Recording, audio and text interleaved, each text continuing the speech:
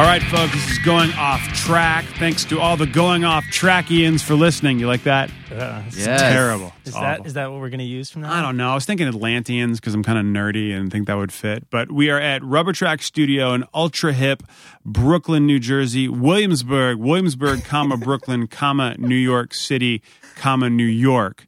So skinny jeans to the left and the right. Brad and Jonah are here as per usual. All right. Today's episode is the most intense we've ever had. Jamie Kilstein, a comedian who, comedy nerds out there, you have heard him talking recently. You've seen a little bit of backlash towards Jamie. He's not really in the limelight at the moment, but he has a very interesting story to tell. I was familiar with him from seeing him on Paul Provence's Green Room. But Jonah, you got Jamie in here, and you can give us the Cliff Notes version. Well, I've been talking to Jamie for a while about getting him in here because he's a really interesting guy. He kind of, I met him through the Rise Against guys. He's very involved in music, activism, has his own podcast, Citizen Radio.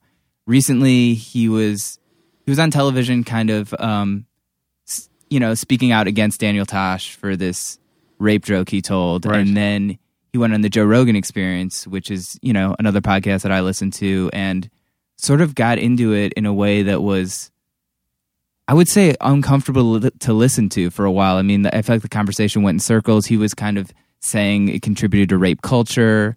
1 in 4 women have, these kind of issues, and it makes people... But you're a big fan of the Joe Rogan podcast. I'm a huge fan of it. Yeah, and that should be the disclaimer. Like, I'm a huge fan. I listen to every episode. I listen to all those guys. Well, Jamie starts out, when we sit down, before we even start rolling, start talking about, doing comedy about drone strikes. So he obviously has things that are...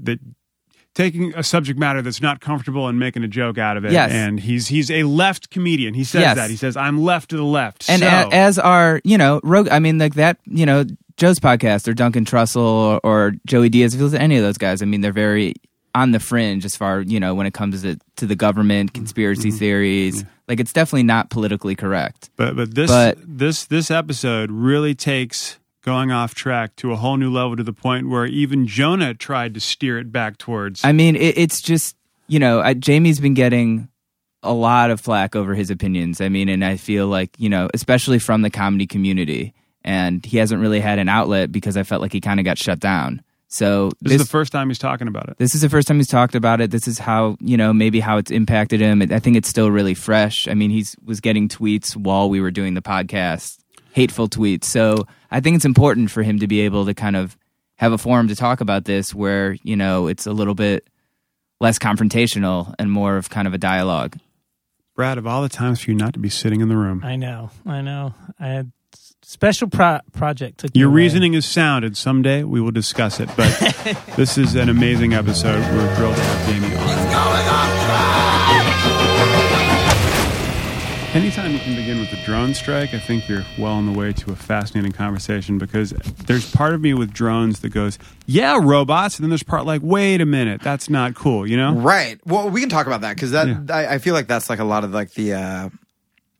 so many of the political issues are so hard, like when you first think about it, because you're like, of course, like robot over human, right? Yeah. Like that's good. But then you look at like the track record where it's just like, we're killing like a shitload of kids and like bombing wedding. I mean, it sounds like it's literally just like a wedding destroyer. You know what I mean? Like someone who just hated weddings, like made this robot that like targeted weddings. Like we're only killing like innocent people. And then that makes like accountability less. And then when it's not human, you have that like, all right, so you're kind of getting rid of emotion too.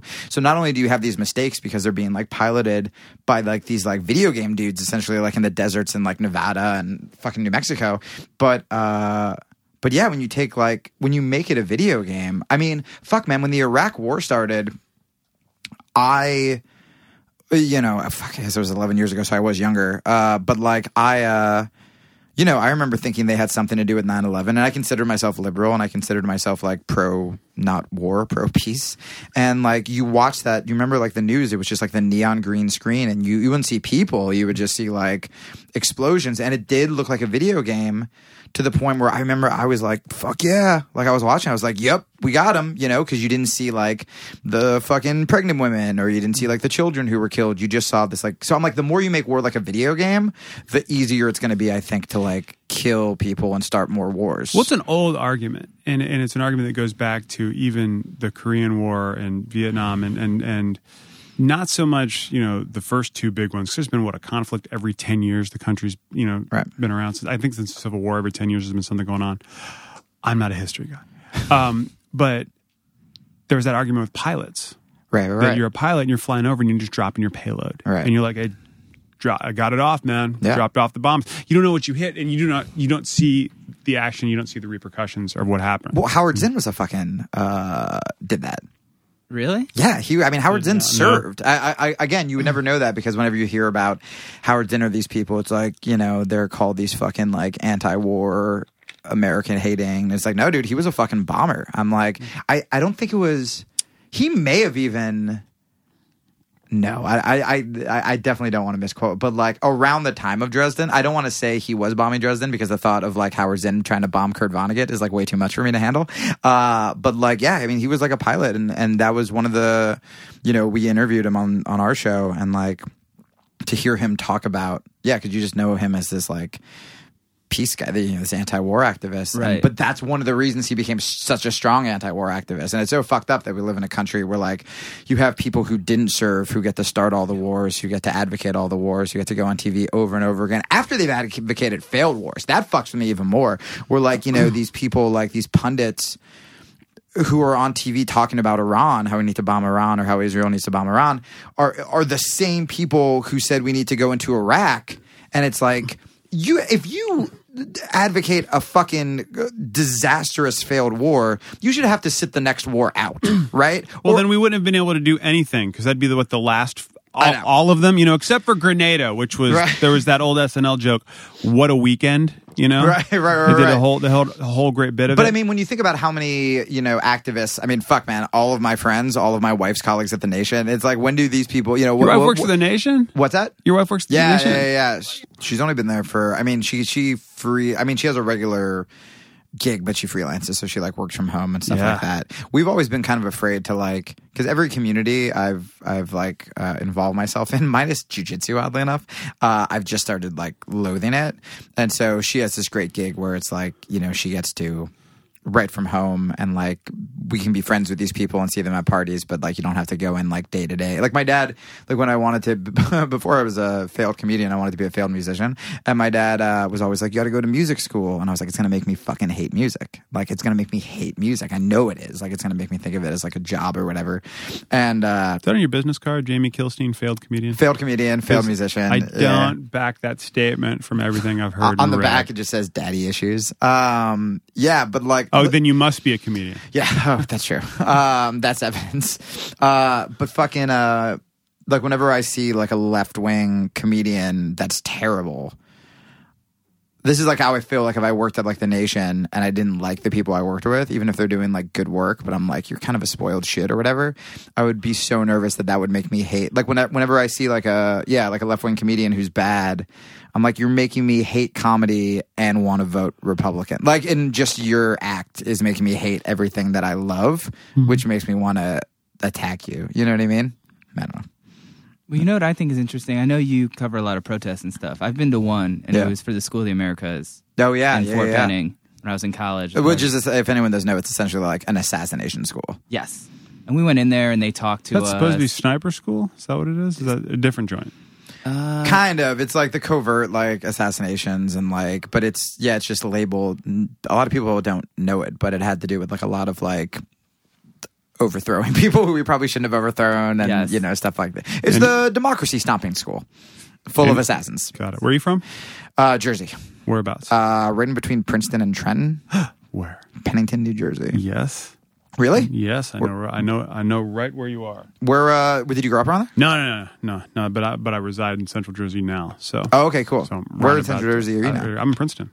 Oh, no shit. Yep. I was just there. Yeah, I always go to see my family there. I was there this morning. I love it. There's definitely like, I'm like a total city person now, but I'll always have like a soft spot for like fucking suburbs. But it's weird. After living in New York, like I remember when I went back to anytime I would go back to Pennington, I'd be like super happy because I'm like, oh, it's quiet and safe and blah, blah, blah. But then I went back after like really finally like loving Brooklyn and loving where I live and loving New York. And then I was like, I went back and I went into the store.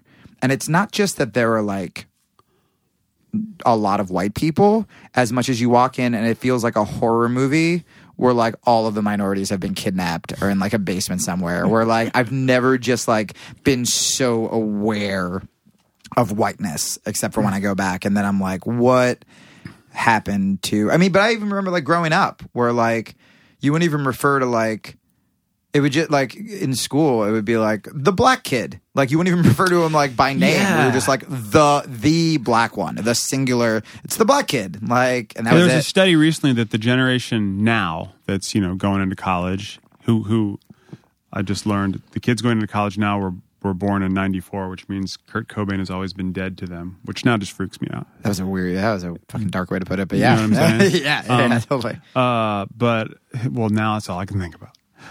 But that they supposedly this generation just goes with the guy in glasses, and their parents be like, the black kid, like, well, he's wearing glasses, dude. He's the only one wearing glasses. Why do you have to go there? Right. Which I think is very cool, and I sincerely hope my kids will be 1,000 times cooler than that. Protest the School of the Americas. Yeah, look at that. Yes. Let's do it. Wow. Bam. I got a podcast. I know my. I Yeah, know. but ours is called Going Off Track, and by doing that, you're just ruining it. Oh, that's right. I forgot. That's a fucking.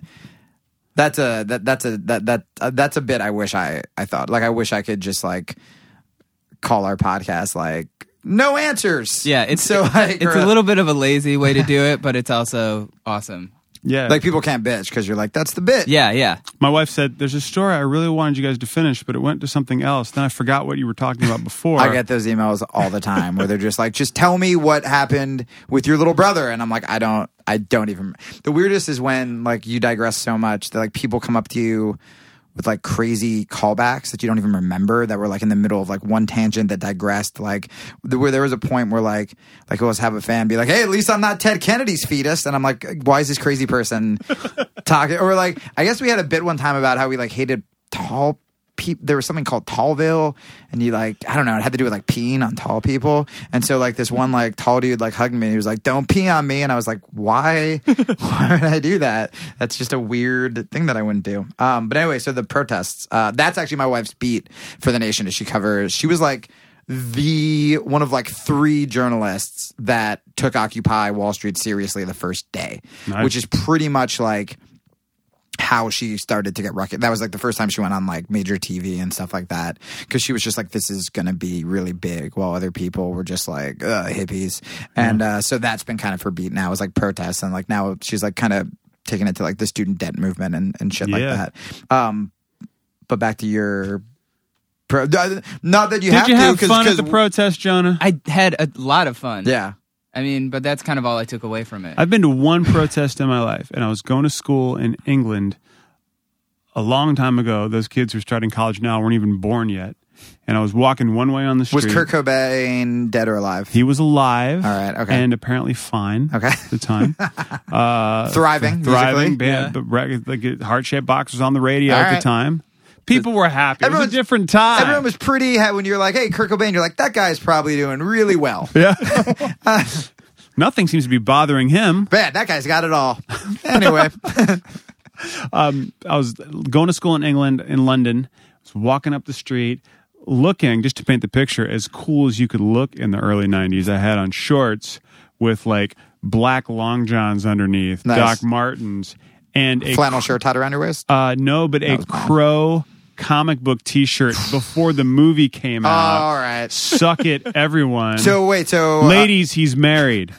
So if we're trying to figure out time, was this during the time, if you were alive back then, this was before Brandon Lee was shot and killed, before those dreams were taken away from him? Before it was destroyed. So Brandon Lee, again, you'd watch him and you're like, this guy's going to probably live forever. Everything's good's happening to him. Man, he should hang out with Kurt Cobain. Work on that concept record. All right. Walking down the street and approaching me down the street is a Free Tibet march. Okay. Just marching, walking, and I literally went, what the hell? And I just turned and I hopped in the march and I walked all the way down to 10 Downing Street and stood out front for a while. And That's amazing. It was amazing. And it's hard. It's really hard to convince people to protest, because even when you do have like a good time or whatever, or you feel like solidarity with people, it's kind of like, okay, so what did we accomplish, right? Right. And I'm definitely in that sort of like camp where like I see why it's really important, but I also really understand why people are cynical about it. And there are some people who are so cynical about it that they're just assholes. They're just looking for a reason to be apathetic. And if Occupy fails, even if they agree with everything Occupy stands for, they are happy because they get to go, oh, okay, I don't have to leave my house. You know what I mean? And that's sort of, they're just looking for an excuse to make apathy sound cool. The Daily Show is guilty of that. The Daily Show will at a point where they compared Occupy Wall Street to the Tea Party. And they would only show, you know, the crazy grandmother protester, or they'd show like, you know, the hippie who thinks like he can fucking, you know, make it rain anytime he's sad or whatever, instead of showing like the unemployed teachers, the nurses who were laid off, the people who do have jobs, who go down there as well. And I think that's really dangerous. Especially, you think that's because they have that weird line they've drawn for themselves comedy-wise? It's super bizarre where like something happened after Bush was out of office, where like I'm all about criticizing Democrats. We do on the show. I mean, you can criticize them for the right reasons, but I think they almost do it like they have a fucking quota, where they're like, we have to, you know, make fun of what they call the extreme left. You know, Jon Stewart was interviewed by Rachel Maddow and was called out because, you know, he compared like the Tea Partiers who say, you know, Barack Obama wasn't born in America to, you know, the people on the left who think George Bush should be charged with war crimes. And Rachel Maddow's like, well, but George Bush has committed war crimes. And he's like, well, yeah, but I mean, that doesn't mean you have to. And it's like, you sound just like a fucking sad old man who like sold out all of his fucking beliefs. And it's really dangerous, you know, and take in mind, like, I fucking laughed hysterically at Colbert and Jon Stewart, and they've done really good work, blah, blah, blah. Mm-hmm.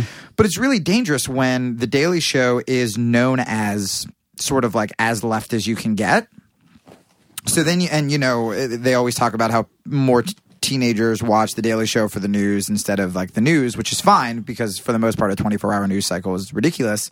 But what's so scary about that is then when Jon Stewart says protest is stupid, you have all these people who, again, think they're as left as they can get by watching The Daily Show, and they go, oh, well, if Jon says that's too extreme, it's probably too extreme. You know what I mean? And they kind of make fun of protesters too. So sort of going back to the point, or going on another tangent, I mean, that happens to be the answer to the original point. Yes. Is did you have fun at Fort Benning? Was it good? is it's tough because if the media doesn't cover it, I think it always comes down to it being sort of the media's fault, because if the media doesn't cover it and you hear these stories about innocent protesters being arrested or being pepper sprayed or just getting the shit kicked out of them by cops. I mean, so many of my journalist friends, not just like they have a Tumblr, but like worked for The Guardian, was punched by a cop, you know, have been arrested and stuff. I think people are like, I think what they tell themselves is protest doesn't work because that it's much easier to sort of rationalize not going. But I think deep down, and I know this because I've caught myself doing it, and I'm like, I host a progressive podcast, and like, this is our job. But I've been like, why would I want to go down there and get arrested if it's not even going to get covered on the news? You know what I mean? And I think that if it really did get covered, if the police brutality did get covered and stuff like that, people would definitely, I think, feel like they were accomplishing something. You know, the protest movement in the UK is much bigger. That was huge. Than the austerity measures and everything they were doing. That was bonkers. And actually, I mean, Occupy Wall Street was sort of inspired by this thing called UK Uncut, which was all about austerity measures, which became huge. That was the circumcision thing. Yeah, it became huge in the UK. And then they tried US Uncut, which was like much smaller, but a lot of the organizers from US Uncut started. I'd like to point out how awesomely you just bowled over that awful joke I made. Oh, I'm sorry. What was it? You said it was UK Uncut. No, that was the circumcision thing. Oh, I think I said yes. I was like, yep. Damn it. So it's really hard because if no one does anything, nothing's going to happen, right? But isn't it fascinating how in the UK that they are protesting more government involvement? You know what I mean? Yeah, like they want like no, fuck you, pay for me to go to school. Yeah. You know what I mean? Well, I think I figured out like one of the reasons that like Republicans who may seem like decent people are like crazy Republicans, especially and will vote for Mitt Romney, who wants to shut down Planned Parenthood and all this stuff, but over taxes, and they talk about government involvement, is the thing is like our government does suck, and the Democrats do suck because the Democrats aren't actually being liberal. You know, the stimulus didn't work as much as it should have because there wasn't enough fucking money because they should have doubled it. And so when you see that, you know, the results are what they are because the Democrats haven't gone as left as they should have, and then you own, like, let's say a small business and you get your taxes and you do get fucked. And you're like, so I'm getting fucked for this. I think they realize that, like, they think they're the 1% because they maybe make $200,000 a year or whatever. And you're not. You're not the people that Occupy is talking about when you say they need to be getting taxed. Unless you're listening to this podcast and you happen to be like a billionaire fucking senator or whatever, which you would have a super strange audience. You're getting fucked. And so the problem is, if you are middle class, you're getting fucked as well. But Occupy and stuff want the people that have like yachts to pay a little more taxes, so you don't have to pay as much taxes. But like, I mean, even this year I had my Republican moment where like, yeah, we got our taxes, and I was like, fuck, like that's a lot of money that I have to give this government. I don't think it's a Republican moment. I think it's safe to say you're, you know, fiscally conservative, and I think that's how it works out. I do that every fucking year, you know, when this was the first tax year with the kids, and I'm like, I thought they would have saved us more than that. Right. I got married. I thought I was gonna get some breaks or whatever. And marriage, and they combine it. They combine it. Bastards. I know. And then you're like, well, I'm paying for the wars, and technically, and you're like, all right, am I gonna be one of those guys that's like, I'm fiscally conservative? To me, when you're liberal but everything and you're fiscally conservative, that just means like you're kind of like, I don't know, like that to me is even like where it's like I'm cool with given all the other fucking the feminists and the gay people there, whatever they want, but like don't take my money. Like I still hate poor people, like because I don't think people like understand, like even the ones when they're like, well, I finally made it, you know, or like, you know, I'm successful and I don't want them taking my money because I made it. And it's like, well, right, but like, why did you make it? Because of the schools, because of the roads, because of the police protecting you, like, you know, like all the like Ayn Rand people, they act like, you know, the CEOs of fucking Verizon and stuff, like they built that building themselves. Like these people can't do shit. They're just fucking bureaucrats who fucked over enough people to make it to the top. You know what I mean? But if you were like, even if you asked the CEO of Verizon, like, how does a phone line work? He'd be like, I know how to fire people. You know what I mean? Like they don't really. They what about that able to mentality of, you know, there's people who get up to that point who aren't schmucks, because there are a couple, of course, but like the people who are just good at management. Well, so many of those people want to give. I mean, you look at like the Bill Gates and the Steve Jobs, and well, no, Apple actually has done a lot of fucked up things. But like, I mean, lots of those people who make it do want to give back. You know, I mean, Bill Gates was like so charitable. I mean, there are definitely people. But then, why did he spend all that money to have Leonardo da Vinci's diary purchased and put in his house? Because rich people are crazy. Because you don't need that, and you can put it in a museum. Unless when it says donated by such and such, he gets like a write-off for that. I don't know. That shit blows my mind. It's just like, what do you buy at that point? Nothing. Like, you give it all away. Yeah, see, that's where I get sort of like... You don't have enough years in your life to spend it. You don't have enough seconds in your life to spend it. So here's what's fucked up. So I was just asking my wife about that, because that what you just said, like, it boggles me every day, where it's like, okay, so if all of us, let's say we had $1 million, that to us is like so much money. Like, I'd be like, I'm done, you know? And let alone 10 million, let alone 100 million, let alone $1 billion or whatever. Once you reach a certain point, what naive me thought was like, you don't need any more, let alone, like, it would be one thing if, like, let's say Citizen Radio my podcast becomes so popular that we make $1 billion. Can we be part of your network? You can be part of the network, yeah. Then, see, I'm already giving away money. But as long as we didn't make it like selling out our ideals, like if we made $1 billion while fucking criticizing America's foreign policy, talking about being vegans, about being atheist, all right, we did something right. We deserve that, because those are. But you have an iPhone, so you suck. Yeah, so I'm a sellout. But those are not popular things to talk about. So if we made that money, good on us. I think. But let's say we're only making money by, you know, increasing our listeners or increasing our memberships or whatever.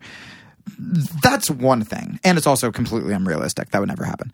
But if you already have, let's say, $10 million, so that is like the low end, right? The low end of rich, of wealthy. And someone's like, you can make another $5 million. You already have like your fucking cars. You can take a vacation whenever you want. Your kids have gone through college. You have your fucking mansion, your pool. Anything you want, you can probably afford $10 million. Someone's like, you can make another $5 million if you fire 20,000 people. If you destroy these people's lives.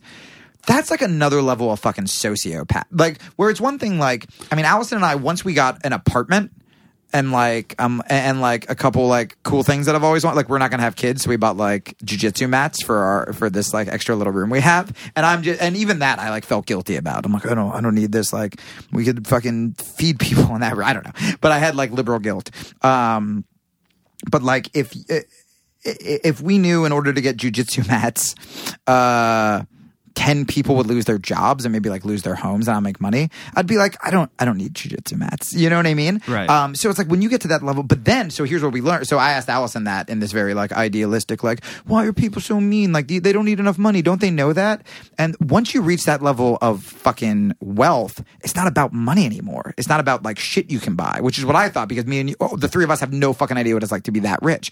It's about like lists and getting into like fucking rich people magazines, like Forbes magazine is all about like prestige and like making that top 10 of like wealthiest people and shit like that. So now it's this whole like psychological realm. Ego. Yeah. And that's sure. even like fucking scarier. Like, well, that's kind of how they got to that point. A lot of those people got to the point anyway. Yeah. Is ego. What gets me about that behavior, and this is fascinating, Jonah, well thought out with today's guest. Well I cannot done. take credit Well for Jamie's done. existence, sadly. It's our second cross-pollinating podcast. We had Julie Klausner on where we talked about the monkeys, which we can get into seriously with that upcoming tour. Dude, I've never met her. We have one friend, Ted Leo, we're both really good friends with, and I've never met her, and she's so funny. And like, She's I've never awesome. even heard her podcast because like I don't listen to podcasts really. I have like zero time. Hers is really but funny. I heard she's fucking awesome. I heard her producer had some tweets that really made me laugh. I forget that guy's name. Oh, But Spoonie? yeah. But yeah, they both seem awesome. Anyway, sorry. Well, we're glad to have you on with your podcast and have Julie's podcast on. We're going to be a big I love the podcasting world, which is basically what you're talking about is making everything like PBS, donor funded things like this, which is very interesting, which leads me to my next point, which is rare. I worked for a number of nonprofits in California. Yep. One was an after-school program that's still there in Los Angeles called LACER. It's the Los Angeles Center for Education Research, and it's awesome. My buddy runs it, and it was put together by former council member there named Jackie Goldberg, who you look at old Berkeley protest footage, Jackie's at the forefront. She's one of these people. She put this thing together, which was to give kids who have no place to go a place to hang out and learn something. So it was music, theater, art. And my friend said, you should come in and like be a theater teacher with everybody. And I went, okay. So I taught. And then we would have our giant fundraiser at the end of the year where they would run out Paramount Studios and the kids would perform and people would show up. And I was looking at the donor lists and one name just jumped out at me. I've never been able to shake it off. You're welcome, by the way, for the donation. Well, thank you very much. You got a microphone. And you get this small child who's been living in this car with his father. I have to get rid of my jiu-jitsu room. Man. Fuck. Out of the park. Exxon. Yeah. Yep. You know what I mean? Yep. And my wife's twin sister works for University of Pennsylvania, and she talks about how her job is to take the donors who take the donors who have given loads of money and introduce them to the students who have benefited from their scholarships. It's kind of like they want to meet them and kind of a thank you. My sister runs a school. Yeah, same shit. You know what I'm saying? Yep. The same shit. So it's this weird, it's almost like watching the news. Death, fire, kill, blah, blah, blah. And then all the other shit is left to the side that I get angry that BP is now, we support the Olympics and we cleaned up the Gulf. Well, you fucked it up to begin with. Right, so yeah, exactly. Thanks for that. So you don't really get credit for that. Yeah. Well, and then the Olympics, it's what, like McDonald's. And if all those athletes only ate from the sponsors, it would be like the fucking heart disease. Like, you just be like wheeling the athletes with like diabetes, and like McDonald's along the can't track. sponsor the fucking Food Olympics, because that's Nathan's hot dog. So there's a conflict. Yeah. So it confuses me, and that's something I actually enjoy watching. But it was weird to see Exxon because I'm like, well, that's cool. They donated to these kids and they're helping them out. But there's less pelicans up near Alaska, so they have like the money they donate. Even when they donate so much money, it's just like a fraction of a fraction of a fraction of a fraction of what they fucking have. Right. So it's like if they can, get rid of $1 million to donate to that school, which I'm sure was like less, but let's say they can put $1 million in. It's like that is so fucking little to that. Well, when you think about it, like when BP and all these companies, when they fuck up, when there is an oil spill, and they have to pay $30 million, that is a fraction of a fraction of a fraction of a fraction of their fucking of the money they actually have. So how much is it going to cost to throw at some kids? Not much, you know what I mean? But then they can point to that because that's immediate, right? Global warming isn't immediate. Like the planet isn't on fucking fire yet. I think that's why people don't care about it. It kind of feels like it this year more than any other year. Well, I mean, it's getting there, but right now people are like, oh, that means I get to, go swimming more, or like, I don't have to wear a jacket, and like it's kind of nice right now. But like, if you live in like a Western civilized part of the world, you're not suffering yet. Now, with that said, you can say, well, there are places that like there's food shortages now, or like these like endangered species, like their homes are melting, but like people don't give a shit. This is all part of your act. Yeah, I can see why this is not funny. Because I'm with you. And speaking of which, like I think how we met is so crazy. Yeah, because I saw you open for Doug Stanhope. Oh my God, that's right. And I was like, this guy's so funny, amazing. And then I saw Rise Against the next night, and my friend Poulin, Pito, was like, you were backstage. He's like, this is my friend Jamie. He's really funny. I was like, dude, I saw you do a show last night. It is very rare that Doug Stanhope, Rise Against, and Peta fans. Oh, I think that's it. I think it's me and you, right? Even Doug, I don't really talk. Like, fuck, man. Like, so you and Doug have a lot in common? No. Well, he. You don't like trailers? I just got a voicemail from him for the first time. As he was bashing me on Twitter with a bunch of other comics recently over. Here's what's crazy. I have in my career, like I went on. This is going to be like gross, like TV name dropping, but like I promise it ends with me being sad. You're allowed to brag as long as it ends with me being like, I'm miserable. So I went on Conan and I talked about drone strikes, and I haven't been invited back. I went on Showtime and like pretty much said there wasn't a God, and if there is, like, he's homophobic, and it was fine.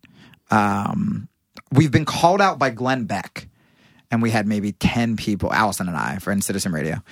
They played a clip of us and whatever. We had maybe like 20 old people on Twitter that were like, you should go to Russia or something. But it was like very tolerable. Because they treat insurgents there really nicely. Right, yeah. You should start a lady punk band. Yes. And it was fine. I went on my friend's podcast, who has a huge following. I went on Joe Rogan's podcast and said that rape culture is bad. So remember, I've been like, fuck God, fuck your war, I'm a vegan, fuck you. And everyone's like, all right, that's cool. And then I was like, we got to do something about rape culture. And I almost can't, my computer's been hacked. Every time I go on Twitter for the last week, it'll be like 500 new messages. And it's just like, I hope you get raped, you fucking faggot. I'm going to find you. I'm raping someone now. Stanhope turned all of these guys. I'm like, not every fucking comedian. Well, because it started off because I was like, the Daniel Tosh thing wasn't funny. You guys heard about that? Yeah. Well, I actually saw you on a plane talking about it on some like panel. MSNBC. Yeah. That's when every comic was like, he turned. And so for anyone who doesn't know, like, first of all, I'm not pro-censorship. If I was pro-censorship, my act would not be welcomed anywhere. I don't think Daniel Tosh should have been censored, but he was doing a show. He talked about rape. Some girl heckled. I don't like hecklers either. Said, I don't think rape's funny. He said, wouldn't it be funny if this girl was raped right now? Wouldn't it be funny if 5 guys raped her. And so I tweeted something like, well, that's stupid. That, like something pretty like minor where I'm like, fuck that guy, not thinking anything of it. And suddenly every comedian, including like liberal comedians that I like Patton Oswalt, who I'm friends with, who follows me on Twitter, they started like just going after this girl. And it was just so weird. One of the things I said on Melissa's show was it was so weird that the comedy community, everyone always talks about like the comedy community. There's no comedy community. I mean, if you think fucking musicians are like selfish, backstabbing, whatever, like comedy is like that, like times a million. Well, both those worlds are, oh, I liked your show, I can do better. Yes, that's exactly what it is. 100%. Yeah. Oh, so-and-so got a record deal? That's awesome. Are you friends with her? Not anymore. Like that, it's that. Yeah. And what's so fucked up is like comics, professional comics who have been all over TV, if they stop by and do a set in like New York City, they'll get like $25. We don't have health insurance. You have to get health insurance. Once you make enough money, most don't have health insurance at all. But like, you know, it took me 12 years to afford health insurance. We have not united over that. Like at no point has every comedian on Twitter gotten together and been like, we should try to get health insurance. We should try to unionize or whatever. However, someone says, I think it would be funny if you got raped by 5 guys, and they're like, this is it. You know, everyone band together. Like, this is going to be our fucking issue. And so, you know, doesn't sound like the issue's rape, and I agree with you wholeheartedly. I was having this conversation on the train with my wife this morning. Yeah. Like, when did rape become in the big consciousness, and we're forgetting that any moron can get a gun easier than getting a fishing license? I don't understand. Well, I mean, are they arguing the joke? Is that their argument? Well, no. Well, that's what it started off. It was so hard to listen to. By the way, I listened to every episode of that podcast, and I love it when you're on it. I love the show, but it was, and knowing you guys are friends, you should have. I mean, I ran out of things like where I was like, I don't even know what to say. Yeah. Like, so to answer your question, who, you know, you didn't see it. So if it was just the joke that I've been like just trashed about or whatever, it would be much easier for them to kind of like win the argument because I don't like censorship and I don't like hecklers. So I'm put in a really rough situation where I just end up saying like, well, that sucked. But where it like turns into this like level of like insanity is saying there's no such thing as like rape culture. Now, rape culture, I just learned what that meant, and I would consider myself a feminist or a progressive or whatever. But what you said about the gun, for example, right? One of the big arguments that happened on Joe's show, for example, was, you know, well, what if he said, I hope you get attacked by a monkey, or I hope a monkey rips your face off, and that girl's face was ripped off by a monkey. The problem is 1 in 4 girls has not been attacked by a monkey. The problem is if a girl was attacked by a monkey, you wouldn't go to that girl like, well, were you drinking with the monkey?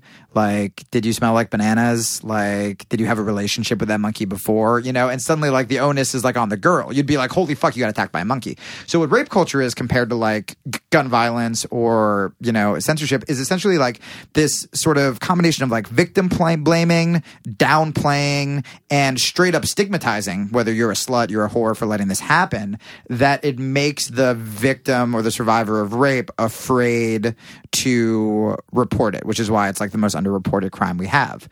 And it's a cultural event. It's globally. Like if you there's a story in Italy about and someone fact check it. It was a judge ruled in favor of the rapist because the woman was asking for it because of her tight jeans.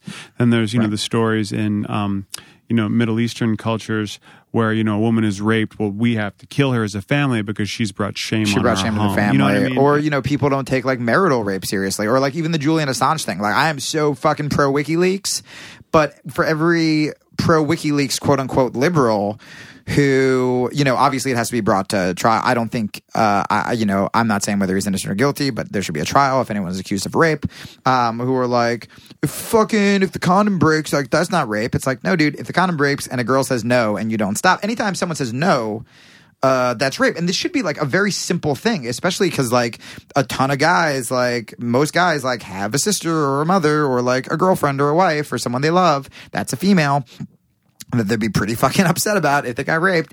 But you know, the scariest thing to me and I'm only using Rogan as an example because like that's sort of where it blew up. Like I'm not like trying to like talk behind anyone's back or whatever. But with so many of his fans, half the fans were like, their whole timeline was just like at Joe Rogan, at Jim Norton, at like their whole timeline is just like me trying to be as offensive as possible because in my head these comedians are going to become friends with me. You know, like they're going to be like at Daniel Tosh, like, hey, I told Jamie Kilstein he's going to be raped, and like Daniel Tosh is going to be like, well, you got to open for me on the road. Like they're just these like sad, delusional, lonely fucking pieces of shit. But then what really upset me is the other half were otherwise progressive. But they were dudes. So it would be like, you'd go on their timeline and their first one would say, at Jamie Kilstein, I hope everyone you know gets raped. Fuck you, homo. And then the next Twitter status would be like, hey guys, that Blackwater thing's pretty fucked up, right? And it's like, whoa. Or like, I don't care if fucking gay people suck dick. And it's like, well, all right, not the most tactful way to put it, but like, I agree with you.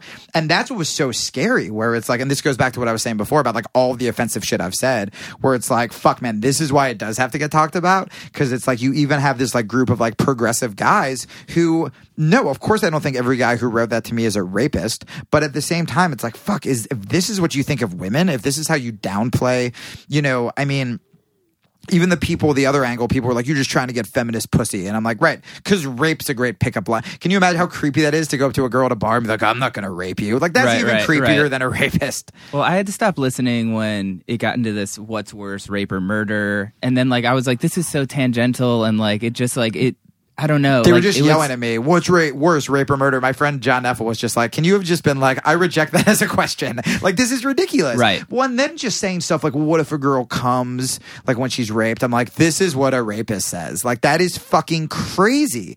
And that's the problem, is if it stayed on censorship. And that's the whole thing, too, right? Where it's like, all right, so if 1 in 4 girls has been sexually assaulted. Hold on. So, okay, as a parent of 2 daughters. Yeah. Someone said, what if she comes? Yeah, the co-host of Rogan Show said that.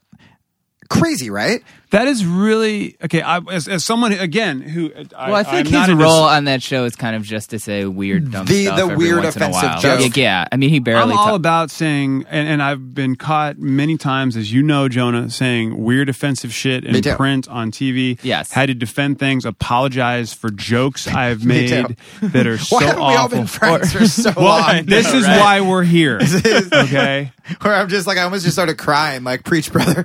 like this, but that, to say that, I mean, I can see the point of view of, I'm going to say this to be reactionary. I don't believe it. You know what I mean? Where does that even come from? But exactly, like, you have to have, like, your mind has to have been there in some certain respect. But like, I don't understand why there's a different, like the definition of rape should be rape. Awful. Now, of course, there is statutory, which is different, where there's the statutory rape system where if, like, the kids... You have, like, a 17-year-old kid and, like, a 16-year-old girl, and it's, like, consensual, and, yeah, I mean... My discussion this morning on the train. Loudly. Anyone else have this? Jersey? You didn't get yelled at for talking on the train? No one yelled at me for talking on the train again today. Whatever. Was it because you were screaming about rape and they were like, let's just let him be? Yeah, just let him go.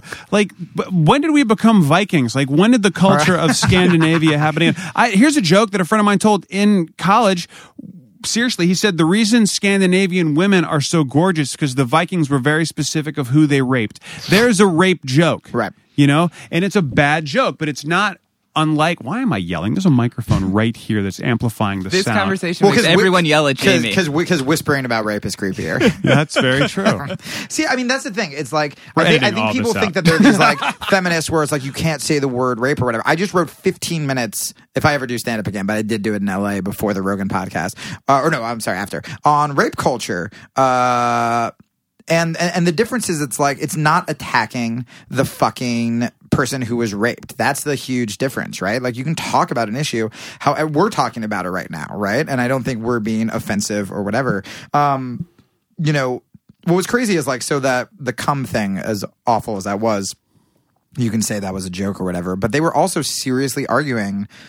I mean, and this is when, like, I just stopped giving a shit about comedy. Like, in that moment, I just stopped caring, because it's like, you have this group of predominantly white males who think they're so fucking important, where it's like the majority of people on the street, number one, wouldn't recognize most of the comics all of us love, right? So it's like, it's not like we're in this huge, like, I don't know, man. It's like when someone says, because I would have made the same argument 10 years ago when all I had was comedy. You know what I mean? And all I did was like obsess over like the most offensive comedians I could find. My only political issue would have been the free speech issue.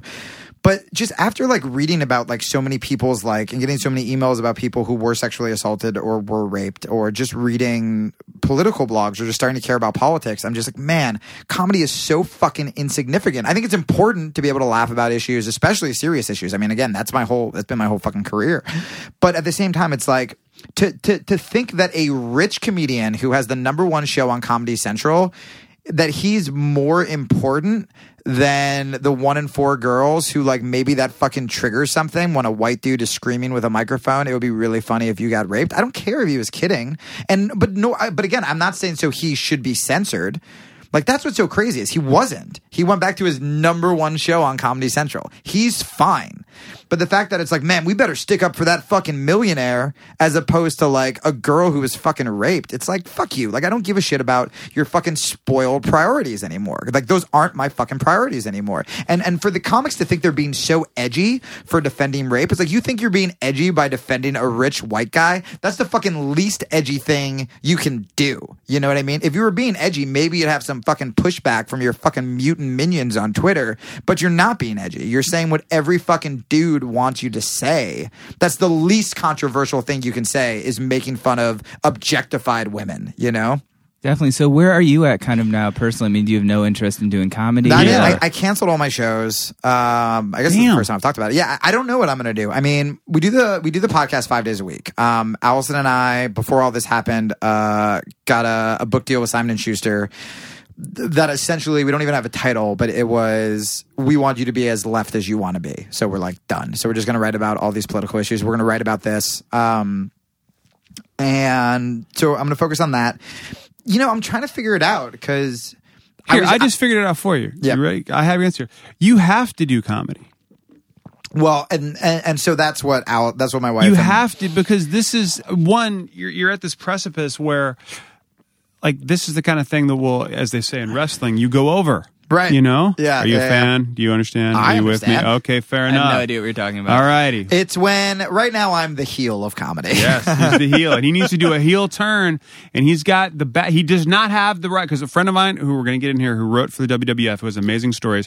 His name's not Matt, is it? No. Okay. I have a friend who wrote for he, you know, when you write for wrestling, you write with an older school guy, with like Ricky Steamboat or Dusty Rhodes or P.S. Michael Hayes, you know, who's still there. He's the man, you know. Then you get a younger writer, and the older guys kind of back the old way of thinking, this kind of way, and they don't understand why, you know, these, you know, older heels and faces a good guy aren't going over, and the younger guys who say, you know, years ago back, whether you like him or not, CM Punk, because they see something that he's gonna. The crowd's gonna like go with him. They see something. Might be the underdog. Might be, you know, this kind of. Well, Shawn Michaels was like the big one for my generation. Oh, completely. Yeah. Where it's like it wasn't just like a one-day turn. That's what made it so cool. Is it was this like really slow. It was when he super kicked Marty Jannetty. That's when when it happened. When he left the Rockers. Yeah. This is what the podcast is about. I'm sorry, I haven't talked about this in fucking decades. Oh yeah, when he super kicked him, boom, that's what happened. So, but this is so cool with Steve Austin, where it's like even while he's a bad guy, people are starting to cheer for him. So it was like, when all he right, did that. So we have it was to, the like, Jake the Snake match. That's what did that. It was because you know what I'm talking about? No, I just have a Jake the Snake story, which is so depressing. But I think all of his stories are super all of depressing. his stories are depressing. We've seen beyond the mat. Steve Austin is fighting Jake the Snake. Jake the Snake apparently became born again for that moment. He was a big crackhead. And wait, real quick, so I have to tell. That was my story. So I wanted to be a pro wrestler when I was a kid. Oh, dude. And I wanted to be a pro wrestler so bad. We did like the backyard wrestling. I got like fucking 12 staples in my head from taking a chair shot. That's all I wanted to do. And so we found out that Jake the Snake Roberts was doing like a wrestling demo in my neighborhood in Lawrenceville, New Jersey. And I got so fucking excited because it was the first time, because I couldn't afford to like go to a WWF match or anything. But this was free. And I'm like, awesome. And so we show up and like it's in a church. Remember, I'm little. I don't know about fucking anything. So it's in a church. And I'm like, well, this is kind of weird because like I didn't go to church. But I'm like, whatever. And we show up and there's a wrestling ring and he's talking and he's like, you know, I've had to wrestle a lot of people in my day. And then like he paused and it was like, but my biggest opponent was addiction. And that's like when I looked at my friend and I'm like, oh no, like what's going on? And yeah, it was just this weird finding God. I think probably the guy he was wrestling was like, you know, the metaphorical addiction and like shit like that. And I'm like, oh, this is so weird and super sad. And that was, I was really hoping you were going to say bear at the end of that statement. Wait, so let's bring a full circle. Yeah. You were saying Jamie has to continue to do He has to comedy. continue doing because you're at the precipice the heel. where you're going to Right. go over. Well, here's This something- is right where you are. And right now, dude, you've been punched about a bit and you're hurt and it sucks, but this is... Is everyone slow clapping? What'd you say? Is everyone slow clapping? Is this one? There's like, no slow clapping. We both got knocked down and like... it's, Dude, you're talking to two dudes who do nothing but support bands that only they like. Right. You know, okay? That's it. I've been to shows where it's Jonah and I, and that's it. yeah. You Well, know? here's what I'm debating because it was really hard doing all that traveling and stuff like that anyway, and I definitely don't want to support comedy clubs. So what I started to do a while ago was kind of that more Stanhope model where I would go to a city, play a rock club, and sell it out with just my audience. But I'm like, this is also the audience that only listens to Citizen Radio anyway. So it's very fun and like self-masturbatory for me. Just to actually get like cheered instead of just doing a podcast. But I'm like, I don't need to do it, and it's not really growing the audience. So now what I'm debating doing is like, so to me, like that was being innovative, but it wasn't being innovative because it was just ripping off what Stanhope did. And, you know, I think the reason Citizen Radio was so successful is because we started it before podcasts got super popular. We started like the indie funding before Louis C.K. did it. You know, no one really talks about stuff like we talk about. So I'm like, how can I do that with comedy? And now I'm debating, I'm like, maybe there's a way to do it online. Because like, I really want to get this like rape culture rant that I wrote out there. And I'm like, at the same time, it's like the people who like were like bullying me on Twitter. Like I don't want it to seem like I've been like downgraded to YouTube webcam video. But I'm also kind of like, man, I mean, the internet's where like Citizen Radio made it. And I'm sort of like, maybe there is a way that I can do something where I'm still doing it, but I can get it online to more people. But I don't know. I'm like, what was the thing that William Beckett's doing? He does shows online that you set the ticket price to whatever you want, and people pay to watch it. Oh, Jesus Christ. And you'll have to go back and listen to our previous episode with William Beckett. That's crazy. Yeah. Or what Dave Bazan does, which his manager Undertow does, where he just books house shows, like sends out an email. These are the cities I want to go to. But that's the same as doing the rock. Yeah, club, I guess that's the where, same. Like, I mean, it was super fun. Like you're the just playing turnout to was the great. same people who like, know you. Yeah, and Yeah. so I'm kind of like, man, if I put that fucking rape culture video on YouTube, it's definitely going to look low budge. Like, it sucks not having an audience. Like, obviously having an audience is cooler. But I'm like, if I can find a way, I think I'm gonna try it this week and like not look ridiculous, you know, then like, and just get it out online. I'm like, more people will see it. More, I mean, because that's my only goal. Like, I don't need to be like cheered at a show. Like, my only goal, and I wouldn't, if I wasn't doing the podcast, I would never debate quitting. You know, I would never let these motherfuckers win ever. But at the same time, I'm like, you know, if the only goal is to get this sort of political message in a funny way out to people, I'm like, I'm doing it with the podcast. I do think my stand-up style was like different, and like I'd hate to like throw that away or whatever. Did you do Paul Provenz's show? Yeah, I mean, Paul's one of the reasons that I make a living. That's how I saw you. Yeah. Green Room, I did the gay married, like the You rant did the thing rant. with, Yes, you with did. Ron White across from me and That Louis was Black next to me. Yeah, gorgeous. Yeah, no. That is what I did. I haven't talked about Paul. Was like his number one issue is censorship. So I'm like, we haven't even talked. I mean, he didn't like publicly like fucking bash me like a lot of people did, but we haven't talked since then. But he's been in the UK, so I'm just hoping he didn't hear about it. Dude, he'd be great to talk about. He just gets really irked. Well, I think the craziest part about this, I think two things. A, I think that you're maybe discounting the fact that, like, even if you're getting all these hate tweets, whatever, at least maybe you planted that seed in. And I have gotten a couple of those. And I'm sure, like, those people never would think of that side. Even if they disagree, that argument is still embedded in their head. In the moment, you ignore that, but now that, like, it's been a week or so, I'm kind of like, all right, so 1 of 100 tweets or emails I got were from someone who has been raped or someone who changed their mind. And I'm like, at the time, because you're just getting like lambasted with just so many threats and so many whatever, it doesn't matter. But now that I've kind of like stepped back and I'm like, oh, that's really important. I mean, if one person who was sexually assaulted was like, oh my God, like, thank Christ there's at least like one dude comic who doesn't think it's funny to talk about like my rape, then I'm like, of course I know that's worth it. Like in the moment, you're kind of just like, nothing's worth it. This is horrible, blah, blah, blah. But yeah, you're right. And I mean, and then there were a couple of dudes and they're mainly jiu-jitsu guys who wrote, and they're like, hey man, I never thought of it that way, or like whatever, you know, and that I got to tell myself is like worth it, you know. And you know what's crazy is like, you know, this ended up being about me, and like I'm another white dude, but like all my female journalist friends get this shit every time they write a piece about sex. I mean, my friend Lori Penny just wrote a piece for a huge UK newspaper about being sexually assaulted, and dude, the comments on there make you want to like stop being a dude. Like, I mean, they were just the most horrendous, like, you're a fucking whore, blah, blah, blah. And it's like, shit, man, if a girl can't talk about being sexually assaulted without guys just like being monsters, then like clearly this is an issue. And I think a lot of like progressive guys don't think about sexism because it's like, well, women can vote. Wasn't that the thing? You know what I mean? No, that's like, I like, it's not like anything. It is. When I was in college, KRS-One came and spoke. And I went with a guy I was in a band with, and we were the white guys in the crowd. And he came out and said there can be no end of racism until there's an end of sexism. Boom. First thing he said. Oof. And I was like, all right, right on. The majority of the guys who are tweeting me, like I said, I don't think they're just like, this dude, if he keeps talking, I'm not going to be able to rape anyone anymore. But I do think that, you know, these are guys who have either been like rejected by women or have some kind of like subconscious fucking hatred or fear of women, and dehumanizing them or just thinking of them. I mean, even the guys who are like, you're just trying to get feminist pussy. All right, so let's take that for example. It's less hateful than the I hope you get raped. But at the same time, so you're saying the only reason I would stick up for a woman who is being raped is to get pussy, which means that you see women as straight up like penis receptacles, or you know what I mean? And you know, there is this day-to-day sexism, and I try to explain this on the podcast. Like, we don't understand. We will never understand what it's like to be a female. We will never understand to be like, I can't go fucking jogging at night without being afraid, or like I have to have someone fucking walk me to my car, or like I have to like walk down the street and like, I mean, guys are always like, man, that would be awesome to be told how hot you are all the time. Really? That would be awesome. Like when you're fucking like with a kid or with your boyfriend, or like walking at night, or to have people like aggressively, oh man, like those fucking girls like are so lucky they can get laid whenever they want. Like even when like they don't want to. Like I wish I was walking down an alley and some girl jumped out and wanted to fuck me with a knife. You know what I mean? It's just like, you're crazy. Right. I mean, but this is literally the argument that like otherwise intelligent people use. I was talking yesterday, not about that, but which is a great topic of conversation.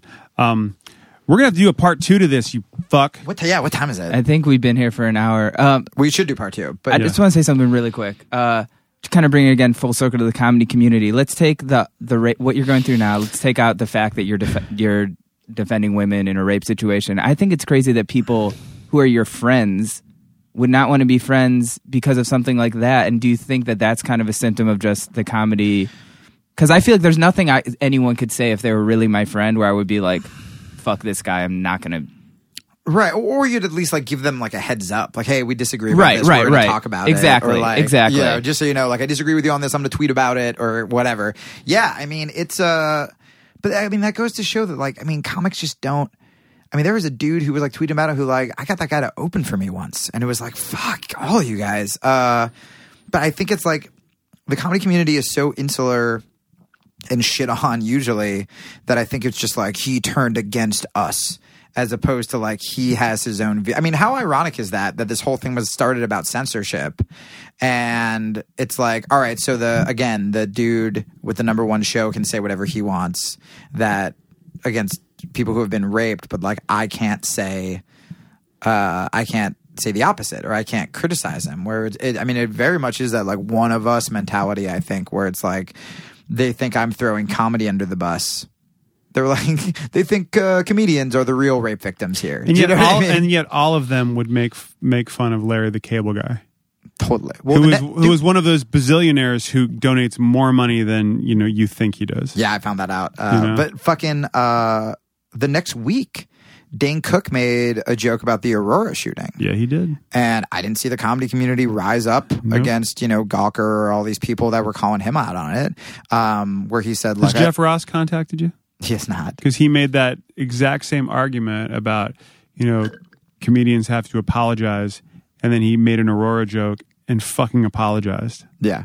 Yeah. And I don't understand that. Well, Dane Cook was worse because his joke was like, I think we were all thinking during Batman, I wish someone could shoot us. And I was like, I'm mad that you made fun of the shooting, but I'm more mad that you didn't like Batman.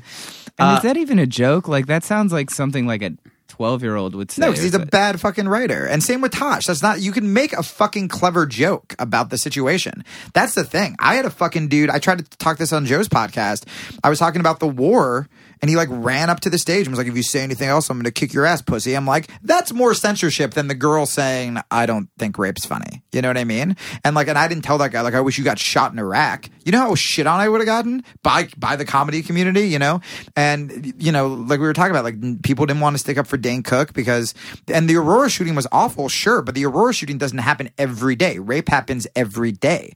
I'm really shocked about, and I don't, want to hurl a name out, but like of Patton Oswalt, because we're both from Northern Virginia. And if you've gone to a fucking Fugazi show in your life, he started to backtrack his shit. He felt bad, and he definitely started to backtrack it. But I mean, that you're not saying don't make the joke. You're saying what the joke is about is the issue, and if you're going to make the joke, there is a way to do it, and get both points across. Totally. Yeah, 100%. But yeah, let's do part 2 of this anytime. Yes, thank you so much for coming by. It's so funny. I thought this would be the last thing you want to talk about. I'm like, Jamie's probably so sick of this, but I'm glad you got a chance to clear the air, because I felt like feelings of, I mean, I'm still having people tweet me every day that are like, well, you're pro censorship, and it's just like, I cannot say enough that I'm not. Don't stop doing stand-up. Thank you, guys. Yeah, it'll turn into Jamie's online comedy bunker. And I'll just be doing it from like a fucking safe house in Virginia. From your jiu-jitsu mat? From my jiu-jitsu mat, yeah. Yeah, if you don't like rape, tweet me, because I started going on Twitter again, and it's still happening. But it's at Jamie Kilstein, because I feel crazy. And your podcast is Citizens United. Citizen Radio. Citizens United. Yeah, it's wearecitizenradio.com. And yeah, it's great. We have people that are famous on. Cool. We'll see you at the Bad Religion Show.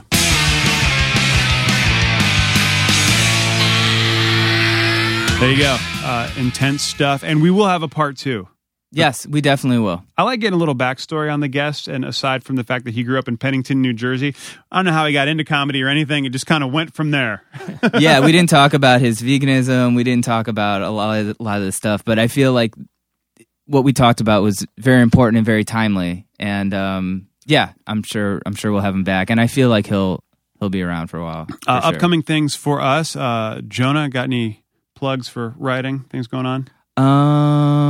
MySpace? Well, we're doing a live Going Off Track. Oh, yeah, we're doing the live. That might be a good thing to promote. That will be September 22nd at Union Hall at 7:30. Prior Going Off Track guests, Norman Brannon. Yes. Texas is a Reason. Jeff Rickley from Thursday. Jeff is performing his first acoustic performance ever in New York Yes, City. Jeff will be playing a couple songs. Julie Klausner, who we all love. And our good friend, Ultra Girl, Sarah Lewitton, who has not been on the podcast, but I'm sure will soon. Oh, yeah, she'll be here. And tickets are available for that through Union Hall, so that's exciting. Oh, we have T-shirts now. Yeah, baby. T-shirts, stickers, pins. We'll have some of those there at the show. We're merched out here. What up? We're not screwing around. Did you bring me a T-shirt? No, I didn't. I totally forgot about it as I was skateboarding here and falling. But we'll see you guys all next week. Hey, hit us up on Facebook.